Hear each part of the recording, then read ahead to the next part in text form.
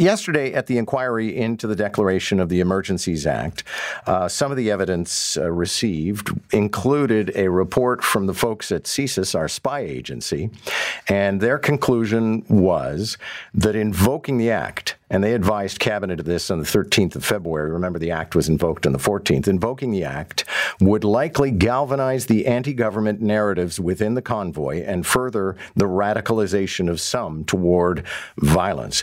Matt Gurney is here with a bit of analysis on that aspect of the inquiry. And Matt, always a pleasure. Good to have you. Good morning.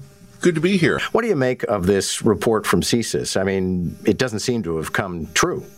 Yeah, I mean, it's interesting to say, right? Because I know that just my own conversation with authorities at the time, there really was a concern that getting out of the convoy crisis, whether in Ottawa or at the borders, would require some de-escalation. And part of what was hoped to happen, you'll probably remember this in Ottawa, the police for a few days were passing out flyers basically going, this is illegal, we're going to come get you.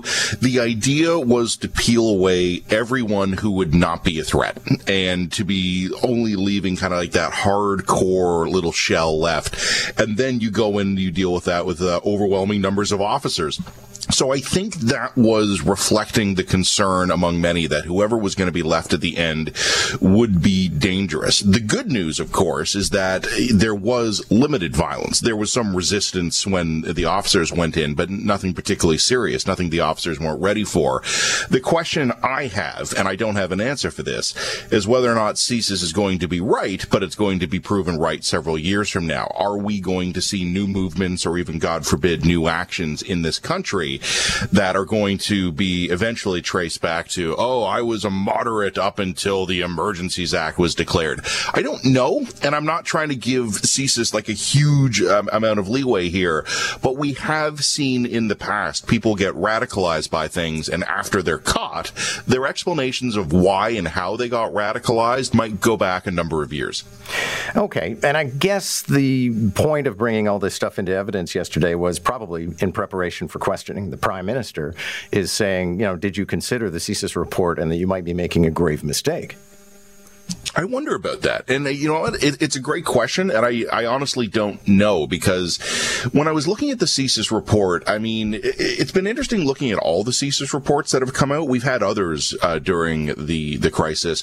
And it also reminded me, John, of the OPP reports, right? Where on the one hand, there is no evidence of imminent violence. We see no direct threats of violence at this time, but the danger of violence remains. And I don't know, we at The Line ran an article a few days ago by an intelligence analyst who basically said some of the intelligence that's come out during this process is very, very good. It is written correctly. It is a professional job. She also said some of it was very, very bad. And one of the concerns I have, John, and I think if I understand you here, I think you're heading in that direction yourself, is that you can write to the test, right? Like you can study to the test. Were these reports being written to the desired outcome of the cabinet? Was there political pressure or a political desire to use the Emergencies Act and the intelligence report sort of track that way? I don't know, and I don't know enough about how intel reports are written to actually judge that here, but that is going to be one of the concerns I have. And it also, John, might explain some of the weirdness we've seen from OPP officers getting up to testify today, or pardon me, in recent weeks, and basically going, hey, yeah, everything was fine. It was a peaceful protest, when his own intelligence analysis in February was this is a potentially dangerous situation. Part of me wonders how much of this is kind of people retroactively trying to put themselves on the side of the outcome as opposed to the side of their prediction. Thanks a lot for this, Matt. Great to have you. Anytime.